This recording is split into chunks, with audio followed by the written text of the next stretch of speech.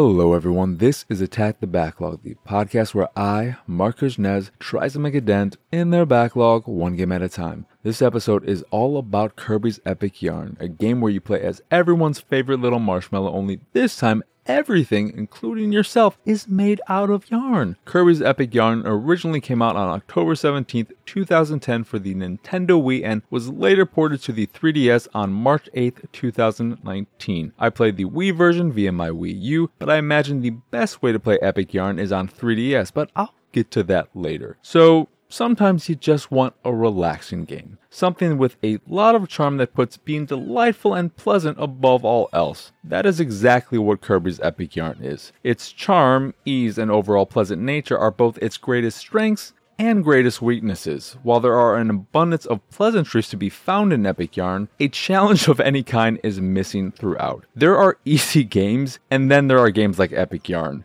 Games where there is literally no fail state. No matter what you do or how hard you try, you can't fail in Epic Yarn. Did you miss a jump and fall to your death? Don't worry about it. You'll magically be brought to the last platform you were on as if nothing happened. Did an enemy hit you? That's okay because Kirby isn't concerned with health bars. Instead, you'll just lose some of the gems and jewels you picked up, like Sonic losing his rings, except if you end up losing all of your gems and jewels, you'll just be poor but perfectly fine to keep on playing. Now, I don't think this is a bad design choice, but it is a deliberate one, and one that may make Epic Yarn a game that isn't for you. I very much enjoyed my time with Epic Yarn because, as I said at the top, sometimes you just want something nice and pleasant that doesn't require a lot of thought. But that comes at a cost. I could only play Epic Yarn in short doses because the lack of challenge led to a lack of engagement, and with every passing minute it got more and more dull, especially when I realized there really are no stakes and it's impossible to lose. This of course means it's a great game for kids and great for playing with kids, but your mileage will vary if you're an older kid or an adult who wants more out of their games, which is why I think the 3DS version would be the way to go. You could play it at your leisure in small chunks, and this would go a long way in keeping the game as exciting as a game like it can be. But the game itself also does its best to keep things fresh and exciting by throwing in a bunch of little mechanics where you transform into this or that and play a chunk of every level in a completely different way, like turning into a ship and playing out a section like it's a shmup, or turning into a fish that feels an awful lot like Echo the Dolphin. Most transformations are reused, so you won't be getting a new one every level, but all of the transformations sans one where you create tracks for a train with your Wiimote, something I'm sure feels much better with a stylus on the 3DS, are fun when they happen. But even so, that lack of consequences can't help but constantly creep its head in, as you're always aware that no matter what you do, you can't lose. You can't even lose when you're taking on one of the bosses, and this is probably where the lack of challenge feels the most noticeable. When playing through a regular level where you're jumping from point to point and interacting with the environment in some yarny way, like pulling a button to open a pathway to the next area or swinging from a button to reach an otherwise impossible to get to platform, the lack of challenge is noticeable, but not that big of a deal. However, when you're fighting against a boss who should seem somewhat daunting, knowing there's not a single way you can fail takes all of the excitement out of what should be one of the highlights of the game. Instead, the boss fights ended up being my least favorite parts of the game. And while every level is creatively designed and different from one another, they still can't stop the potential weight of one's eyelids from falling, because as unique as each level may be, you're still doing the same thing, jumping around, snatching things with your yarn whip, and interacting with the environment to a minimal degree. Don't get me wrong, I loved every second I spent with the game. I just couldn't play it for more than 3,600 seconds at a time because it's just too damn easy for its own good, an easiness that is sure to turn some people off and can't be ignored. What you shouldn't turn off or ignore, however, is the audio, because the music is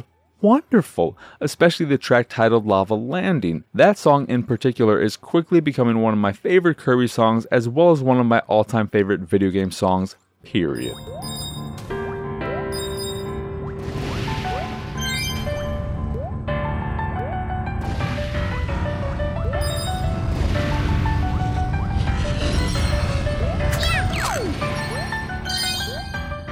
And for those who have loved the series for a long time like myself, the final area is a nice nostalgia trip with the classic music to go along with it. Despite all the things I said about its difficulty, or lack thereof, I really enjoyed my time with Kirby's Epic Yarn. It's charming and guaranteed to put a smile on your face, but depending on what you want out of games, that smile may not last long. That said, if you want something low-key with still beautiful art despite its lack of HDness and fantastic music, Kirby's Epic Yarn is well worth checking out, especially if you have young ones at home. I may be single and childless, but if I wasn't, I couldn't think of a better game to share with them. Anyway, that will do it for this here episode of Attack the Backlog. Once again, I am Mark Kuznez. Y'all can find me on Twitter and pretty much everywhere at PXSausage. The site is, of course, pixelatedsausage.com, where you can find this podcast, the Pixelated Sausage Podcast, and Unamazingly Baka, all of which are available on podcast services across the globe. You can also check out the video version of this here show over at youtube.com/pixelatedsausage. Please like, subscribe, all that jazz if you haven't already. It is greatly appreciated and does help a lot. If you'd like to check out the art I'm making, go back over to pixelatedsausage.com, and if you see something you like, you can purchase a print of the piece you fancy. And if you fancy the site in general and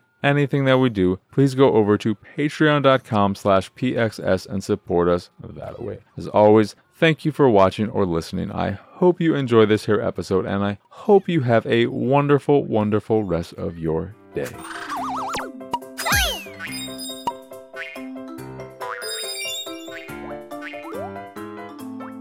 Hey!